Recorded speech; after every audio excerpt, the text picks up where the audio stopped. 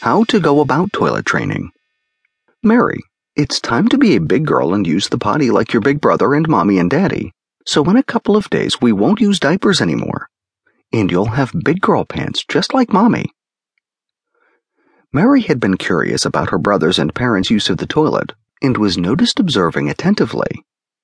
Most children respond to the start of toilet training with excitement about the idea of being a big girl or a big boy. One of the major reasons why toddlers eventually cooperate in the toilet training process is because they want to grow up. Repeating the message for a few days before removing all diapers, yes, both day and night, will increase the toddler's understanding of what is coming. Mommy bought these new big girl pants for you. Aren't they pretty? When you have to go pee-pee or poo-poo, or whatever words you use for urine and feces, you tell mommy or daddy, and we'll go to your potty chair. The usual pattern is for some compliance and some resistance. Remember, before toilet training begins and the environment places restrictions on urinating and bowel movements, the acts of elimination are pleasurable, as they are for all older humans as well, and toddlers do not share the disgust for the sight and smell of urine and feces that exists with post-toilet trained children and adults. When Mary uses the potty successfully, the response is, "Good girl. Now you're being a big girl."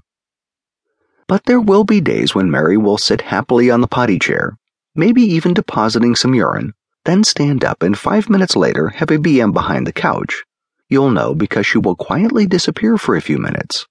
And if you're listening, you'll hear a not too loud grunt. And then, of course, there is the smell. When Mary resists in this fashion, quietly clean her up, put on a new pair of underpants, and calmly tell her to try and use the potty next time. In regard to wetting at night, when Mary comes into your bedroom in the middle of the night and wakes you up by tugging on the sheets, how inconsiderate of her, do your best to calmly get out of bed, change her underpants, pajamas, and the sheets, then put her back to bed, reminding her that big girls use the potty chair and to try hard not to wet the bed. I know it sounds like a lot of work. Can't we just let her train herself? Not a good idea. Remember, we're trying to help Mary develop a comfortable sense of control of her body and to internalize core adaptive attitudes toward the world, such as orderliness, tidiness, dislike of dirty hands, punctuality, conscientiousness, and reliability. All of these traits are positive outcomes of a sensitive toilet training process.